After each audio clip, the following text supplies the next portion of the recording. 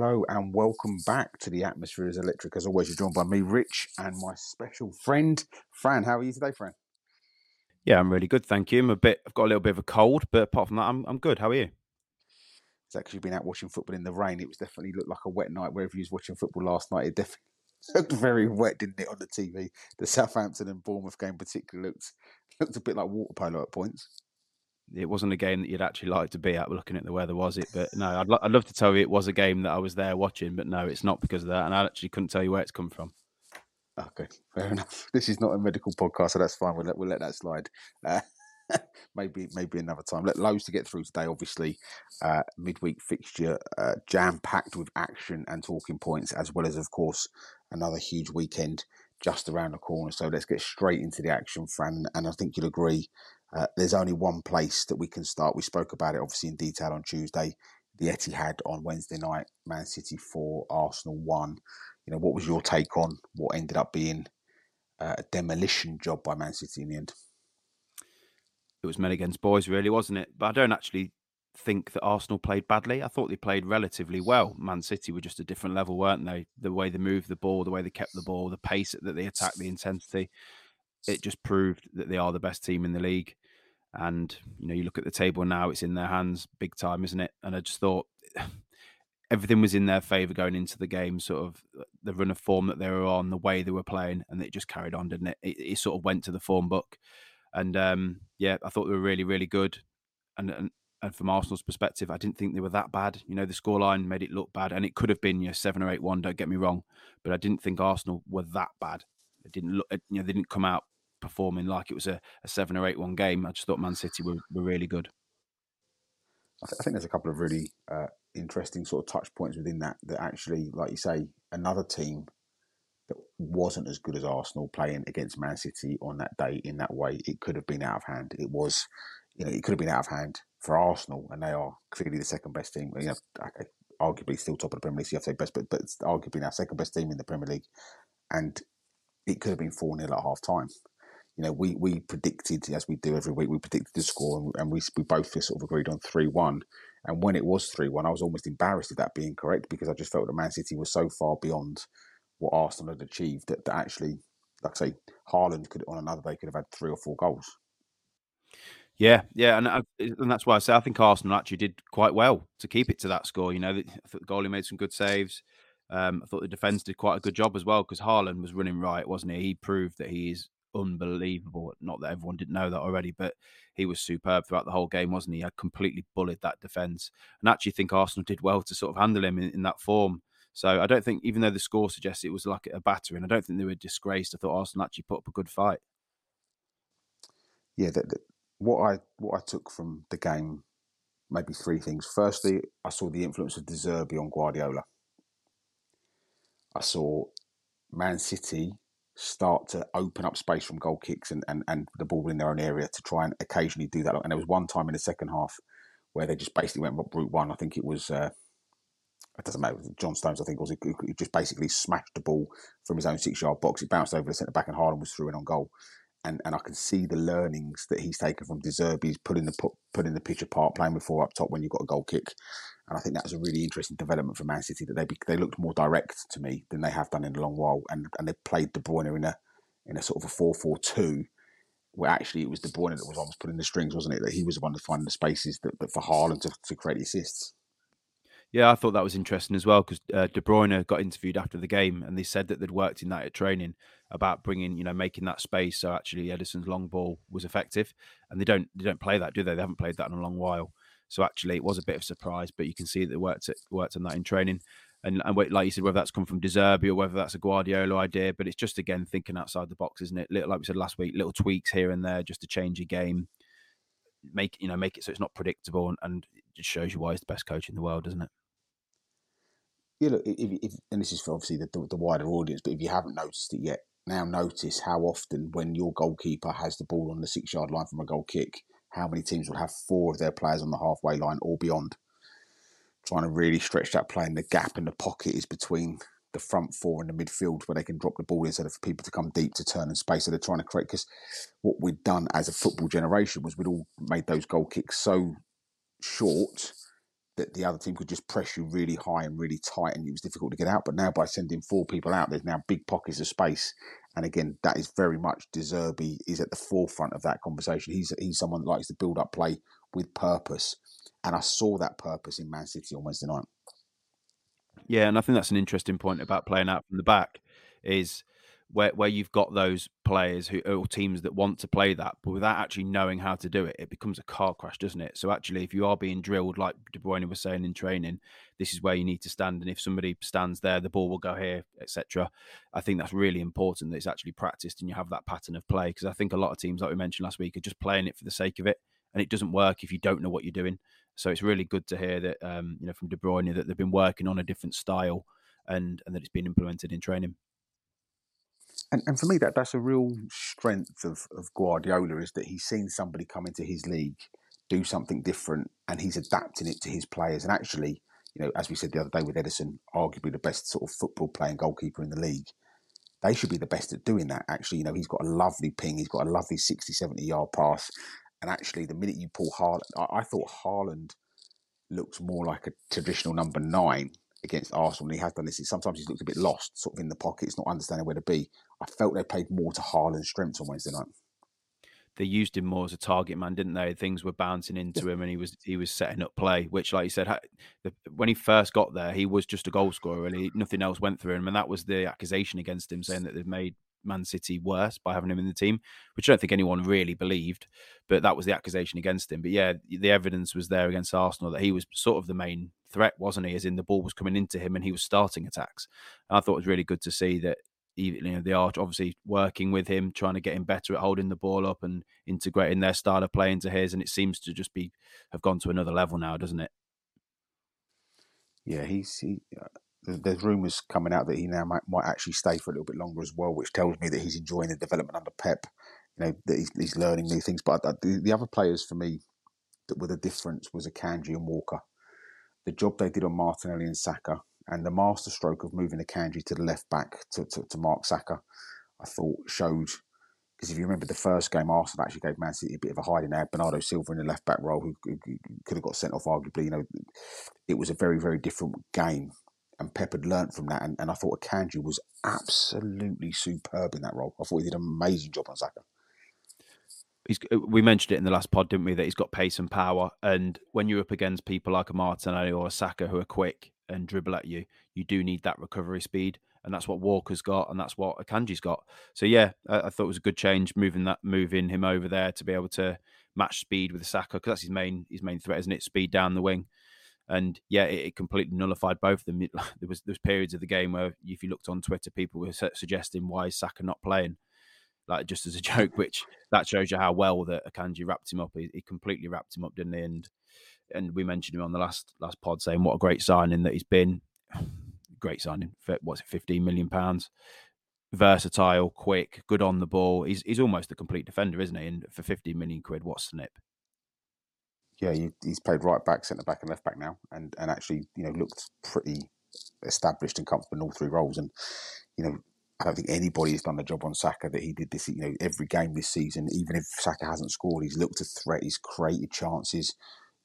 Both him and Martinelli on Wednesday night were completely irrelevant in the game. And like you say, the jokes were flying, and that's a testament to Kyle Walker's nearly 32, but still got that absolute burn pace that keeps him in the game. And they didn't try and play that kind of false fall back into central midfield role at the week on Wednesday night, because they knew that that's the wide sort of spaces where Arsenal are the most dangerous. So I thought Pep showed that old adage of, he taught Mikel Arteta everything Mikel Arteta knows, but not everything Pep Guardiola knows. And it was like the student that come to try and beat the teacher, but the teacher went, yeah, I've still got some tricks up my sleeve.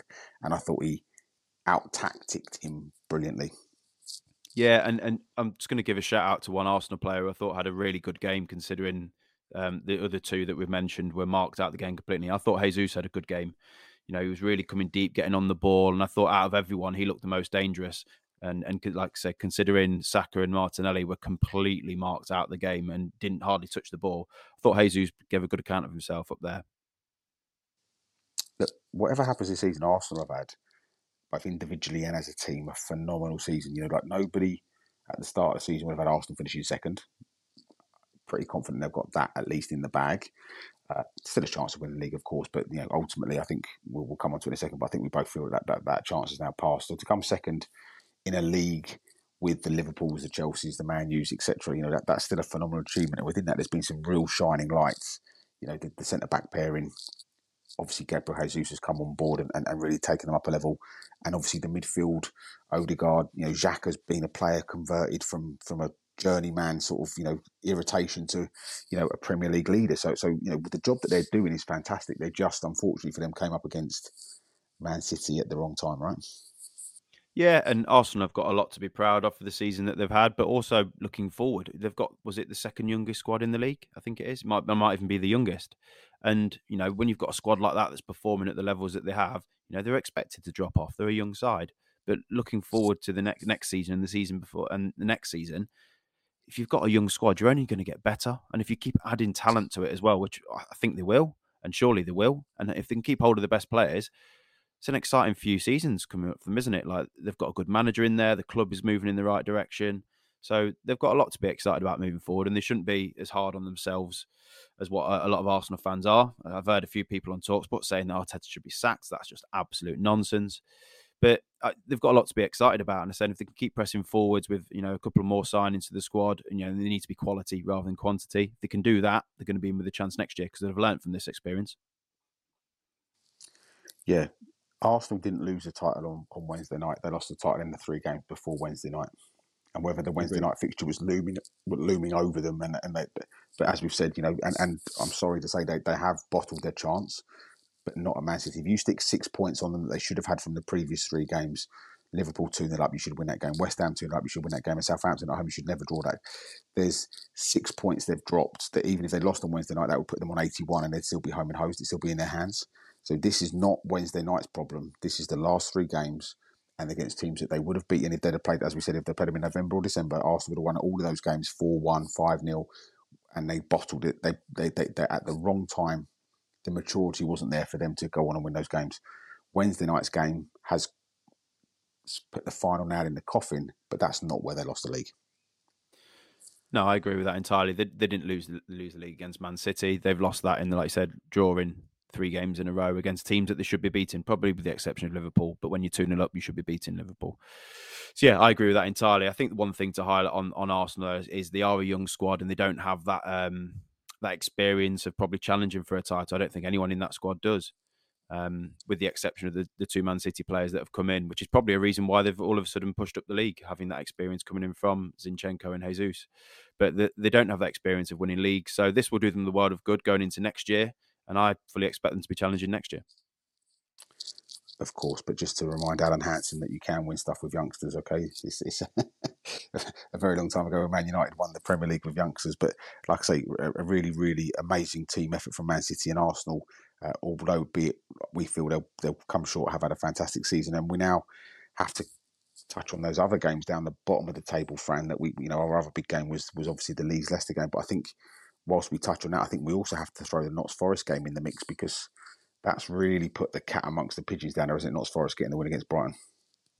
Yeah, we asked the question during the Leeds-Leicester preview, didn't we, of would you take a point now to both fans? And I think everyone would have said no. But then at the end of the game, both fans probably reflected and went, yeah, I would take a point. But it was with the exception of that Forest lost and Everton. Now, Everton went and lost, but Forest won. And that now puts Leicester in the relegation zone, but also Leeds in serious trouble as well, because now the 4 teams that are all around 1 or 2 points. Whereas before, Forest was sort of getting cut adrift. So now it's back into being a real tight pack.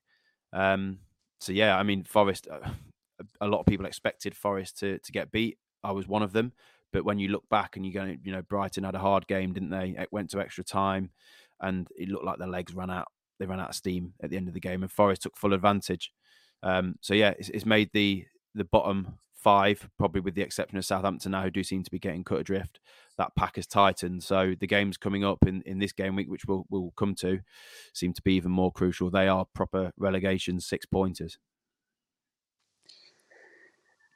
Yeah, exactly that. And I think just touching on your point around sort of Brighton, I think it was also fair for anybody that watched the Man U game yesterday that you could see second half, yes, well done Spurs for coming back out and putting a little bit more effort in. But ultimately, you could argue that it's because Man United's legs went as well. And so actually both teams that had that really emotional, finished quite late on Sunday, extra time penalties, semi-final, struggled in midweek. And it's not a surprise for that to be the case. Obviously, it's luck of the draw when you get to play this team. So Notts Forest fully took advantage of that and now actually get themselves out. And I'm sure if you're sort of part of the Leicester setup or fan, you must have been thinking, right, 4 points in 2 games, we're on the up. And to now still be back in the relegation zone, 1 point beneath Notts Forest must feel like a real kick in the whats. And so, I thought the game itself, Leicester were doing quite well until Leeds scored. And as I say, goals change games. Then felt Leeds were on top for a while, but Leicester always looked a threat. They always looked, and had a couple of goals disallowed, okay, correctly, but nonetheless, they looked like they were on the cusp of scoring a goal. And so I still think that Leicester, out of those teams, are in the better patch of form. But now they must be feeling pretty low about being in the bottom three still. Yeah, I think I would agree with that. I think they're probably in a bit better moment now. I think the team coming back to get a draw rather than losing the 1-0 lead like Leeds did, you probably get a bit more of an uplift with that, don't you? As opposed to conceding and losing those 3 points. So they'll probably be happier with the point as opposed to Leeds. But yeah, I mean, that the Leeds Leicester game, I thought the big turning moment of that game was Tielemans' disallowed goal. It was obviously an absolute rocket, wasn't it? And I think having a goal disallowed in that manner really hurt Leicester. You saw straight after that happened, Leeds got a real lift with it, and Leicester went on the decline. Because I thought for the first 15, 20 minutes, Leicester dominated. And they said that disallowed goal really seemed to lift the crowd, which then in turn lifted Leeds. And I think that had a big bearing on the first half. I thought second half afterwards, Leicester came out really well, and actually Leeds didn't have a lot going forwards. They didn't really have a lot on the break. Leicester dominated the second half, and I thought they deserved a goal. I didn't actually think Leicester looked like scoring, though. They attacked quite a lot, but they didn't seem to have a lot of cutting edge, and it was only until Vardy came on that he really seemed to... He came on, and he looked like the old Vardy, didn't he? Running in behind. He looked like he hadn't lost that pace when previous weeks he has. So that'll be interesting for the running as well, to see if Jamie Vardy looks like he's coming back into form, because that'll be a real boost for Leicester. Well, and if any of those teams that we're talking about, Everton, Leicester, Forest, or Leeds, can get a centre forward firing, and because to be fair to all of those teams, that's what they're missing. Even Southampton, to a point, are missing that focal point, that goal scorer. Even sort of 15 goals. I'm not even talking Harry Kane, Haaland sort of numbers. I'm talking 12 to 15 goals a season would make the difference right now. And it's so close that just a couple of wins, just a couple of streaky 1-0s, 2-1s, puts you on 36, 35 points, and you're probably going to be safe. And so the thing for Leeds, for me, is that other than Harrison, they all seem to be just a little bit out of form at the moment. Harrison seems to be the only one that's playing to his level. And they always give you a goal. And so I do still worry about Leeds, in the sense that I don't know where their victories are coming from. Even though they've got, and we'll come on to it obviously in a not too distant future, they've got Bournemouth on Sunday. I'm not so sure that Leeds go there and win, because Bournemouth, just picking up results again. Watched them last night. They looked really good at times, and they played some good football. They were much more attacking threat than Southampton. And so if Leicester can get Jamie Vardy firing, that could be the difference. Yeah, and I mean, I'll come on to Leeds in a minute, but Leicester, their problem actually isn't scoring goals. If you look at the goals for, they scored 44, which is roughly, for most teams, 20 more than anyone else around them. Their problem is conceding. They've conceded more goals than everyone else around them, pretty much. So if they can, get Jamie Vardy back into some form, unfortunately, like Iheanacho went off injured, didn't he? And he seems to be one of the most important players at the minute. But you've got Maddison, you've got Barnes there, who are all goal scorers. If they can start working on the defence and ensuring that they don't concede goals, like that, it was a bit of a sloppy goal really against Leeds, wasn't it? If they can cut that out, they win the game. And if they can do that moving forwards, I agree with you. They've probably got the more attacking potency than the bottom five, than the rest of the teams around them. It's just if they can tie it up at the other end. On your point around Leeds and saying, people look out of form. There's one player that is in form for them, which is Sinestera, but he went off injured. So it's going to be a worry for them if he's out for a couple of weeks or to the end of the season. I don't know the extent of the injury, to be honest, but he did look really good until he went off injured. And I thought that had a big part to play in the game as well, because he did look like he was tearing Castagna to bits down their left-hand side.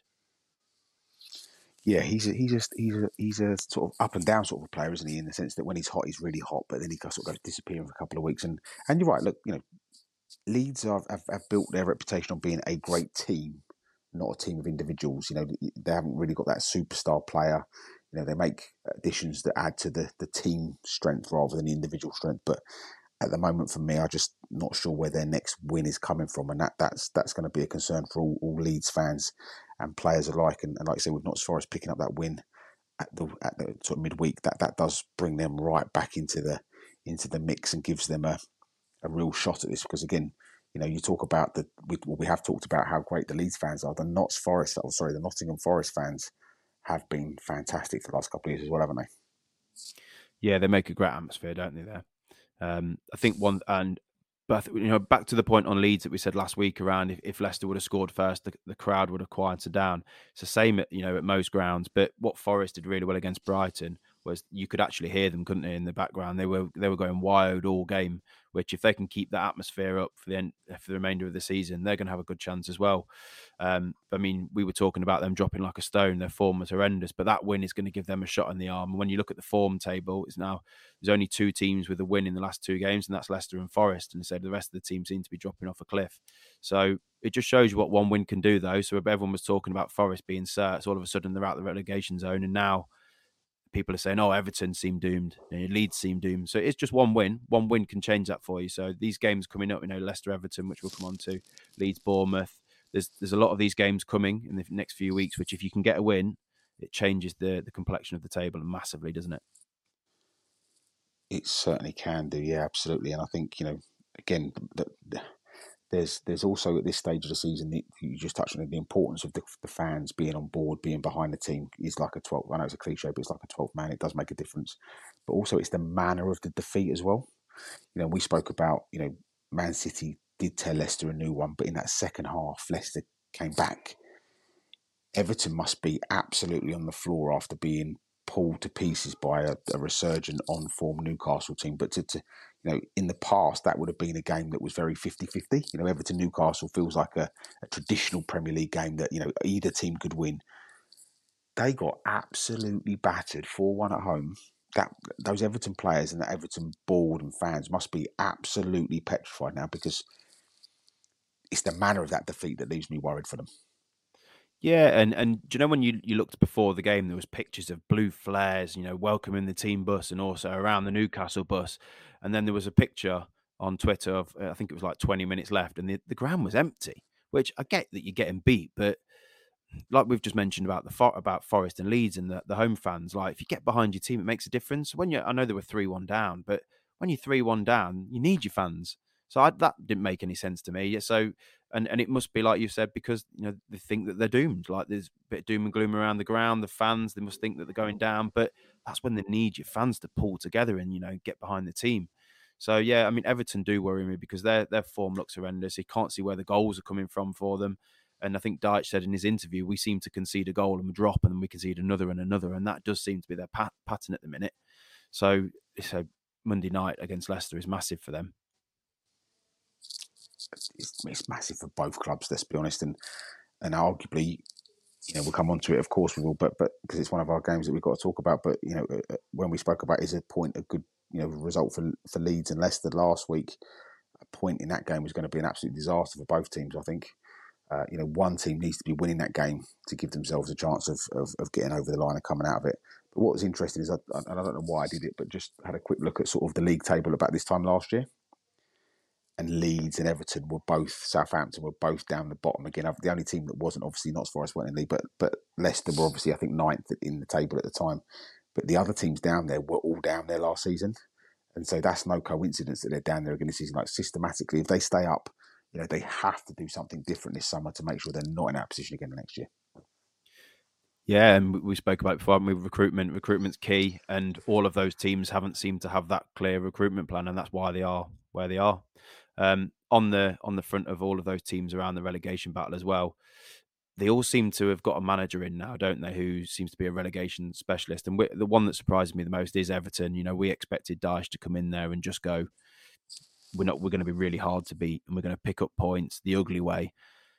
They don't seem to be playing like a Dyche team, do they? I don't know whether it's because he can't get his ideas across, and just the way that he came out in the press yesterday saying, once we concede a goal, we're a bit flaky. We'll concede another one. That isn't a Dyche team, so they worry me the most at the minute out of the teams, not Southampton included. Out of the other four, Leeds, Forest, Leicester, and Everton, I think Everton the one that worry me the most at the minute because they don't seem to be scoring goals but concede a lot. Yeah, absolutely, completely agree. I think obviously we'll come on to who we think is going to. I would just like to throw out there. I know this is a bit of a mid-table conversation, but one that I think is really interesting is Chelsea losing again. This team are one of the most expensive teams in the history of the game. They've got, I think it's something like 34 professional, first team players that cost nearly £500 million or whatever it is. They got tonked again. That's 6 games. Like if the season was even 3 games longer, there's a chance this team would go down. Like they can't buy a win. They're not scoring goals. I mean, Frank Lampard surely will never be. He will never be a professional football manager again after this. Surely. Do you know what? I'm a bit torn. So I don't rate Frank Lampard in the slightest, but he has come into a team which is completely non-functional. And if you'd said to me, could a better manager get more out of them? Of course, I think that entirely. But what I think Frank Lampard did was, I think he looked at the squad and thought, oh, all I have to do is go in there and make it, and they'll start playing for me. I'll get a few wins and my career's sort of resurrected. Well, it's gone the complete opposite way. Everyone was thinking it was a no-brainer for him to take the job. He's completely, like you said, I can't see him ever getting a job in the Premier League again. He's going to have to go to the Championship, possibly League One, and build up his reputation again. But he looks completely defeated, doesn't he, on the touchline? So this whole, it's happened with Spurs as well. The interim manager, it's completely backfired. And like you said, I can't see him getting another job in the Premier League. No. And let's not forget that he was the Everton manager that's left them in the predicament they're in. And like I say, if the season was a 3 or 4 games, arguably he could take 2 teams down in a season. What's the stat around him where, isn't it something, I'm making the number up, but it's something like this. It's something like his past 17 games, he's had 1 win, something like that, which Right. is just, as a Premier League manager over 2 teams, that's just bonkers. Yeah, it shows that there's a problem there somewhere, right? You've got to be able to find a way. And like I say, I can almost forgive Everton, missing players, maybe not having the right type of players.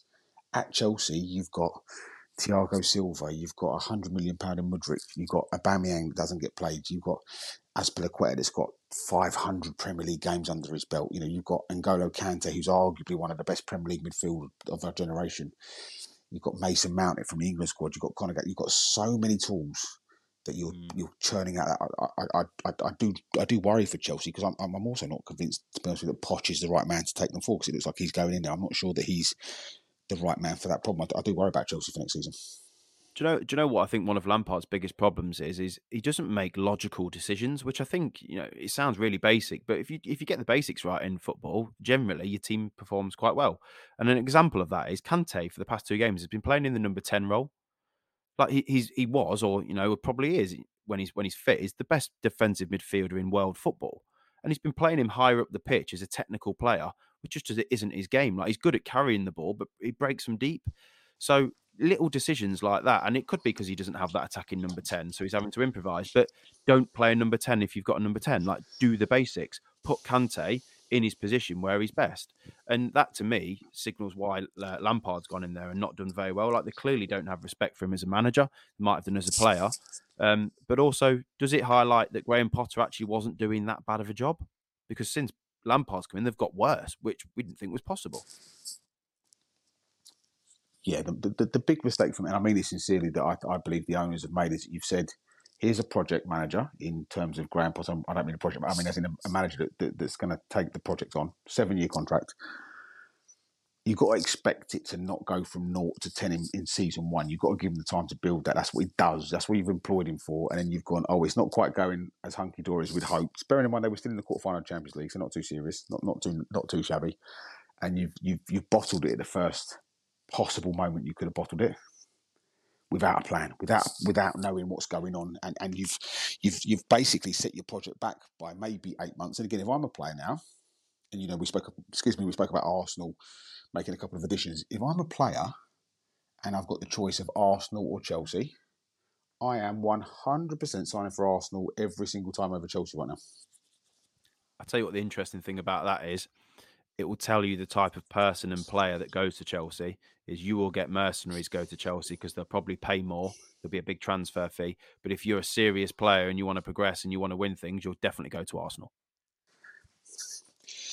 Yeah, I just feel that Chelsea don't have a game plan. Like I say, that Arsenal they missed out on their. If you remember, they missed out on Mudryk. They went to Chelsea, right? They went and got Trossard instead. Like they've got that. We spoke about having a plan B and a plan C and a plan D if that doesn't work. And we spoke about Brighton and Brentford having really good examples of that. Arsenal didn't get either of their first choice. They missed out on Martinez and went to Man United. They brought in Zinchenko. So like, and both of those players have actually made their squad better. They've got a plan. They've got a system. They know what they're trying to do. The only way I see Chelsea, if I'm honest with you, converting into the team that they should be is if Poch can bring Lukaku back and get Lukaku playing like Lukaku can play. That's what they're missing, right? They've got, on paper they've got a great backline, great midfield players, but if they can get Lukaku back and doing what he does, that's for me their only hope. I think they have to bring Lukaku back. He's the only striker out there, realistically, at that level. I mean, they already own him, so he will be coming back. But who's going to join Chelsea? I mean, they could potentially finish in 14th this year. Who's going to want to join Chelsea? Like I said, unless somebody goes, here's 300 grand a week. So they're not going to be buying top talent unless they're going to be there for the wrong reasons. So yeah, I can see that Lukaku coming in, and Poch is going to have to try and implement a style of play very quickly and get these players on board. I think the biggest problem for Chelsea is they've got all of these players on long contracts, and a lot of the fans and the media are suggesting that a lot of them aren't good enough. So they're going to have to try and flog a few because apparently they're in debt. Well, they're going to fail financial fair play, aren't they? So they're going to have to get rid of a lot of players. And when you've got players on 7-8 year contracts, so let's say Mudryk as an example, if they are fed up of him and they want to get rid of him, who's going to buy him? No one.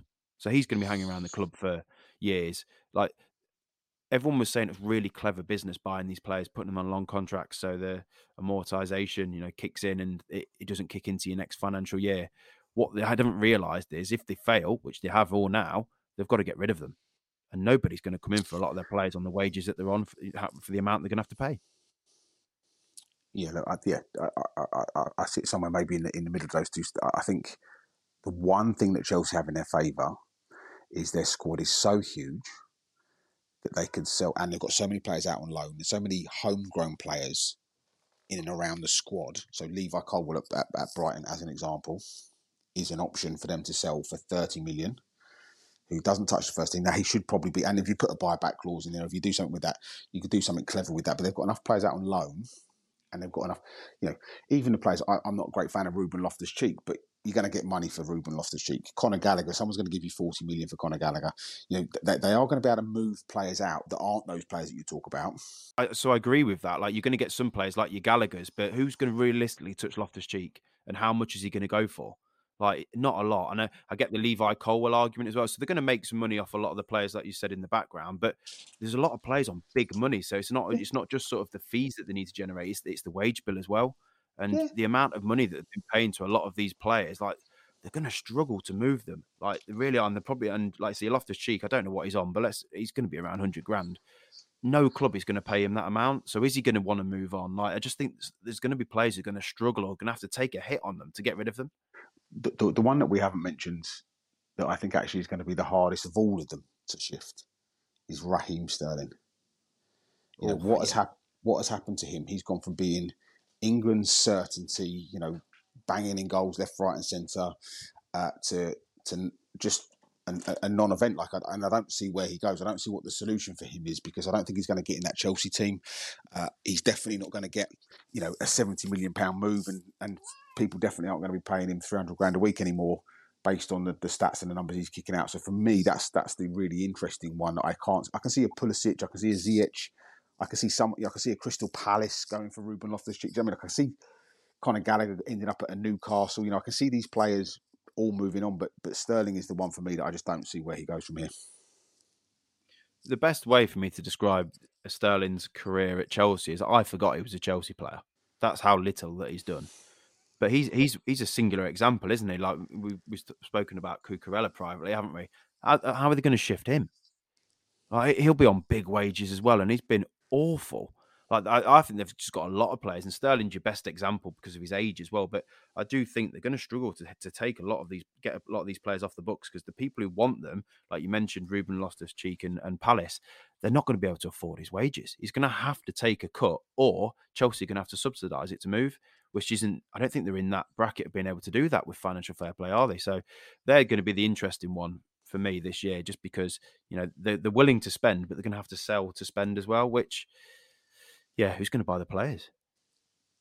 Yeah, I think the biggest shock for some of the Chelsea fans, and again, obviously, I'm clearly from my accent, I'm a Southerner, so I have lots of Chelsea fans in and around my space. And I was speaking to some just last week, and they were all very blasé. It's okay, we'll just go out and sign Victor Osimhen. And I'm like, you really believe that he's going to leave Napoli to come and sign? Yeah, we'll just pay the money. Like, no, you're missing the point, guys. That's not going to happen anymore. Like in the old times, you may have been able to attract a Victor Osimhen, but there is no way. Firstly, if he becomes available, you're going to be one of about 50 clubs that are after him. A and B. Why would he be picking you out of all them other clubs? Like, but the Chelsea fans still believe they're in that mindset of we just pay the money and they'll come. And as a club, they are in that bracket, aren't they? Which is probably why they think that. But what they're not realizing is they're not going to be able to sign him. Like he'll go for 100 million and he'll be on 300 grand a week, which they can't afford that. Yes, they've been splashing money around here, there, and everywhere, but financial fair play is going to kick in, and they can't afford him, so they're going to have to flog a lot of players. And like we said, that people aren't going to want them. And also, why would he want to drop to a team who could potentially finish 14th when he's just won Serie A and he's going to have the whole of Europe after him? Like, just isn't going to happen at all. So they probably do need to have a look at it. They might, do you know what? I think they need to go back to a project manager, which I think Poch is. He's better as a project manager, and he's going to have to come in and he's going to have to look at the team that he's got, sell some players, buy in some players who fit the mold of what he's trying to implement. Different to what he did at PSG, inherited a load of stars there. So I don't actually think Poch is that bad of an appointment because I do see him more as a project manager rather than an elite manager. And this is a project. But the question is, does Todd Bowley think it's a project? Does he think Poch is going to come in and turn it around instantly? Well, I think they've already given us that answer with their treatment of Graham Potter. And yeah, look, we have to. It's a really interesting debate, and I'm sure Chelsea over the summer will become. This may even turn into a Chelsea FC podcast because they're going to be a really interesting conversation along with Newcastle, to be fair, around what they do. Obviously, now being in the Champions League, I think Chelsea are going to be a really interesting space and a watch over the summer, which I really look forward to talking to more. But we have to move on to this week's fixtures because, as with everything, the Premier League's moving at a real pace. And let's start with that Monday night fixture. We touched on it earlier. Loser, in my eyes, is down. So there we go. I'm going early with a prediction, Fran. The loser is down between Leicester and Everton. It is at Leicester, which I think gives them maybe a slight advantage. Everton look, as we just touched on, sort of defeated and beaten. And I think this is an absolutely key game for both that could determine both of their futures, because I believe that if either of those two teams go down, they don't come straight back up. Yeah, it's a tough one for both teams, isn't it? Because again, I'm going to say the same question here: is would they take a point? Now we've just spoken about it and say no, you wouldn't. You need to have a win. But the thing is, if a result goes in all in their favour, Brentford beat Forest, Bournemouth beat Leeds, and they both get a point, it takes them a point closer. So I do agree that obviously they have to go out and try and win the game, but I don't think a point is the worst result if results go your way, and that's the beauty of playing on a Monday night. So I actually think the results previously, which will obviously come on the Saturday and Sunday, might dictate how this game's played out. So if you do get a Forest win, as an example, then they're going to have to go flat out for a win. I think you'll see a really entertaining game. But I think if both Leeds and Forest lose, I think you might see a bit more of a tactical battle between Leicester and Everton. So I think this is not just for the state of the league table, but actually what the league table will look like before the game is played. I think this is really interesting. And that's a really good point, because this week, obviously, Leeds and Leicester were on the Tuesday, so the first night. So the point looked good at the time, ended up being bad. Like you say, playing later after those teams actually does give them a potential really interesting benefit and advantage, doesn't it? I guess it's why sort of things like the World Cup, the last game in the World Cup is always played, and the last game in the Premier League season is always played at the same time. So you're right, actually, that might shape that game, and a point could become better value. But for me, because 3 points at the moment makes such a difference to where you are to where you could be, that both teams, for me, have to forget that and just play for the win. Because, if I'm Everton, 31 points, that could take me out of the bottom three. And again, I think psychologically, if you're out of the bottom three, maybe you play with a bit more freedom. I think this is going to be a real war of. I mean, like last week, obviously, I got it horrendously wrong. I went with lots of goals and over 2.5 and all the rest of it. I think this could be a real war of attrition. This game, I think it could be a real Monday night battle. I think what's interesting about it is when you look at the two teams, you look at the goals scored and against Everton don't seem to score many goals, and Leicester, have been scoring goals, highest scorer in the bottom five. So you would suggest there that Leicester will probably, score and Everton might not. But then on the flip side, Leicester concede a lot of goals, and Everton do seem to be nicking a goal here and there. So I expect both teams to score because I don't think both teams have kept a clean sheet in a long while, especially Leicester. I think it's something like 17 games, I think it is, without a clean sheet. So the stats suggest that there's going to be some goals in this game. I think it'll be key, though, as to how the midfield performs. Whoever gets control of that midfield and dictates the play in that game, a bit like what happened with Leicester Leeds, whoever can get control of the midfield, I think could go on and get the victory here, which, home advantage and also looking at the form table, I would expect Leicester to have a lot of the ball and Everton to try and sit in and defend deep. I think it will just be whoever can nick a goal. Yeah, absolutely. I think I just don't see Everton scoring 2 goals against anybody at the moment, and therefore, like you say, arguably a 1-1 might be the shout. Because I just don't see, Everton are obviously built around that, or trying to be built around that defensive solidity. Jordan Pickford, Tarkowski, Michael Keane. Again last night, I thought until Newcastle scored, it was actually a relatively even game. But then obviously when Newcastle scored, Everton folded like a pack of cards, as Sean Dyche sort of alluded to in this post-match interview. And I do worry that Everton might score 1, but they're not scoring 2.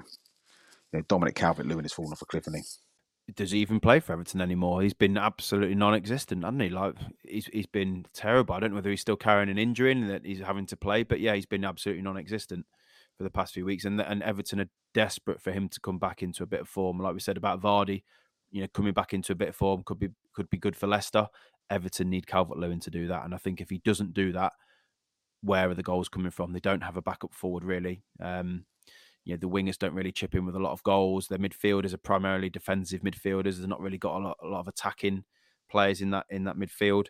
So they are desperate for Calvert-Lewin to come into form. Very, very tense, very exciting. Looking forward to sitting down on Monday night to that game. And this weekend, there's a couple of fixtures that sort of historically we definitely would have touched on in more detail. Liverpool, Spurs, obviously Arsenal, Chelsea on the Tuesday. But I'd like us to just go, and this may be left field because I'm not sure we spoke about this game, Fran, but just looking at it now, obviously with Man U picking up the draw yesterday, Aston Villa on the run they're on. Is there a chance that if Aston Villa beat Man United, they can catch them up?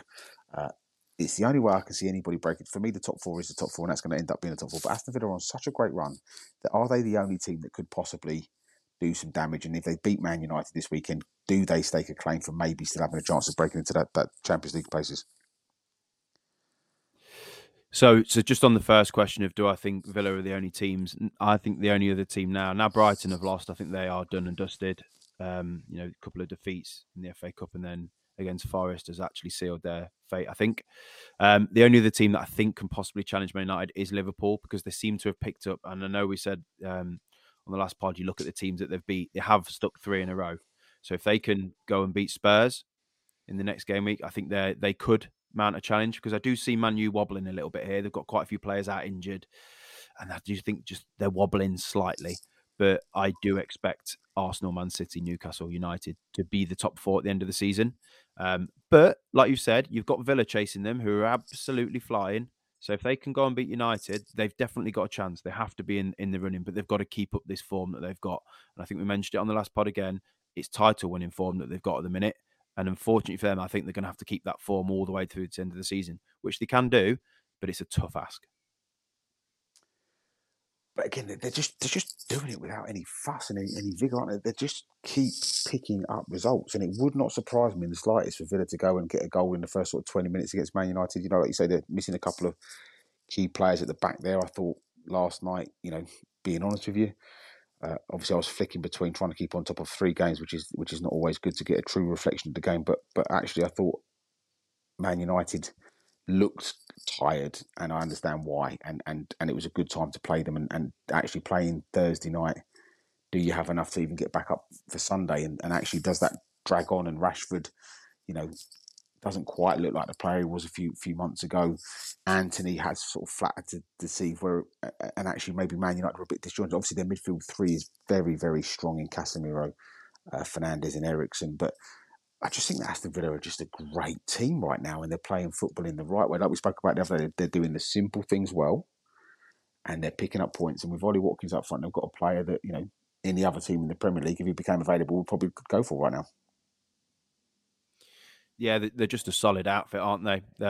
You mentioned a few pods ago that they don't seem to concede goals. They're picking up a lot of clean sheets, and that, you know, they are. I think they've got something like 5 clean sheets out of the past 8. You know, very solid at the back. And I think Man United at the minute do look like they are conceding goals. So I 100% can see Villa going there and winning. I just think for their top 4 sort of challenge, they have to, one, beat Man United on Sunday, which is at 2 o'clock.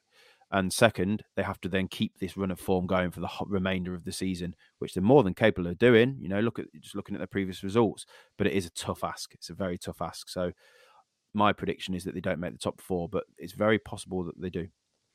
Yeah, I think we're both probably in agreement. They said just a little bit too far. It's the same as we don't actually think Chelsea are going to get relegated, but if there was another 4 games, maybe they would. The same with Aston Villa. If the season was 4 games longer, I would be saying that I think they've got a really good chance of getting there.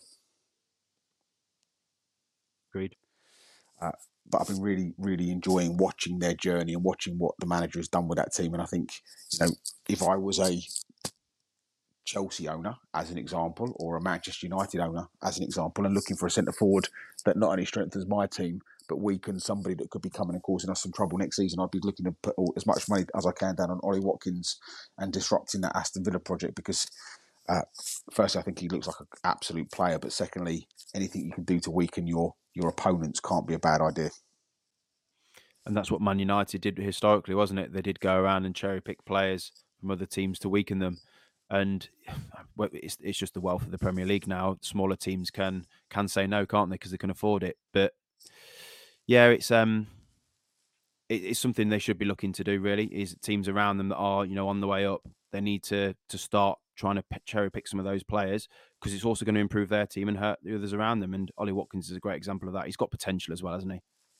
Yeah, I agree with you. I don't think he's at the top of his cycle yet. I still think he's got a way to go, which is uh, really exciting both for him and England. I think actually, you know, we spoke during the international break around who potentially is going to take over from Harry Kane and Ollie Watkins at the moment. It would be one of the people that I think is most likely to do so currently. He just looks like a great find and a great player playing in a good team. And so, yeah, I think Aston Villa, you know, if you're an Aston Villa fan right now, it's a really, really good place to be. And a couple of sensible additions, as we said before, they could really become a handful next season. So, as always, we like to do a quick rundown of some predictions and then put some pretend bets on stuff that's never going to happen as we're starting to learn. So, Fran, we're going to just pick some of those key fixtures that we've spoken about and a couple of other really interesting games to get a sense of how you think they're going to go. And then we'll go through what you think you're going to put your £5 on for. So we're going to start at Brentford versus Notts Forest. Obviously, a big game at the bottom of the table. How do you see that one going, Fran? I think that's going to be a score draw. I'm going to go 1-1. I've got Brentford on that one. I think Brentford win 2-1. Obviously, we have to touch on Bournemouth Leeds. Again, another big game down the bottom of the table there. I can see Bournemouth winning that 1-0. Yeah, I agree. I think Bournemouth. I'll go 2-1, but I think Bournemouth do have enough. Obviously, we're Man City after the Arsenal game. Do we see them continuing in their rich vein of form at Fulham? Yeah, I think that would be a slaughter, and I see 3 or 4-0 there. Okay, yeah, maybe without Mitrovic, maybe that is the wrong time to be playing Man City for Fulham. Obviously, Newcastle play bottom of the table Southampton, who have to get something from that. So Newcastle, Southampton. Yeah, same sort of thing, 2 or 3-0. I think Newcastle just go there and pump Southampton. We then move on to that Monday night fixture, the one that we've spoken about in detail. I said maybe a 1-1 draw. What do you see, Leicester Everton? I agree. I think it's 1-1. Don't think it helps either team. I think that's going to be a problem for them.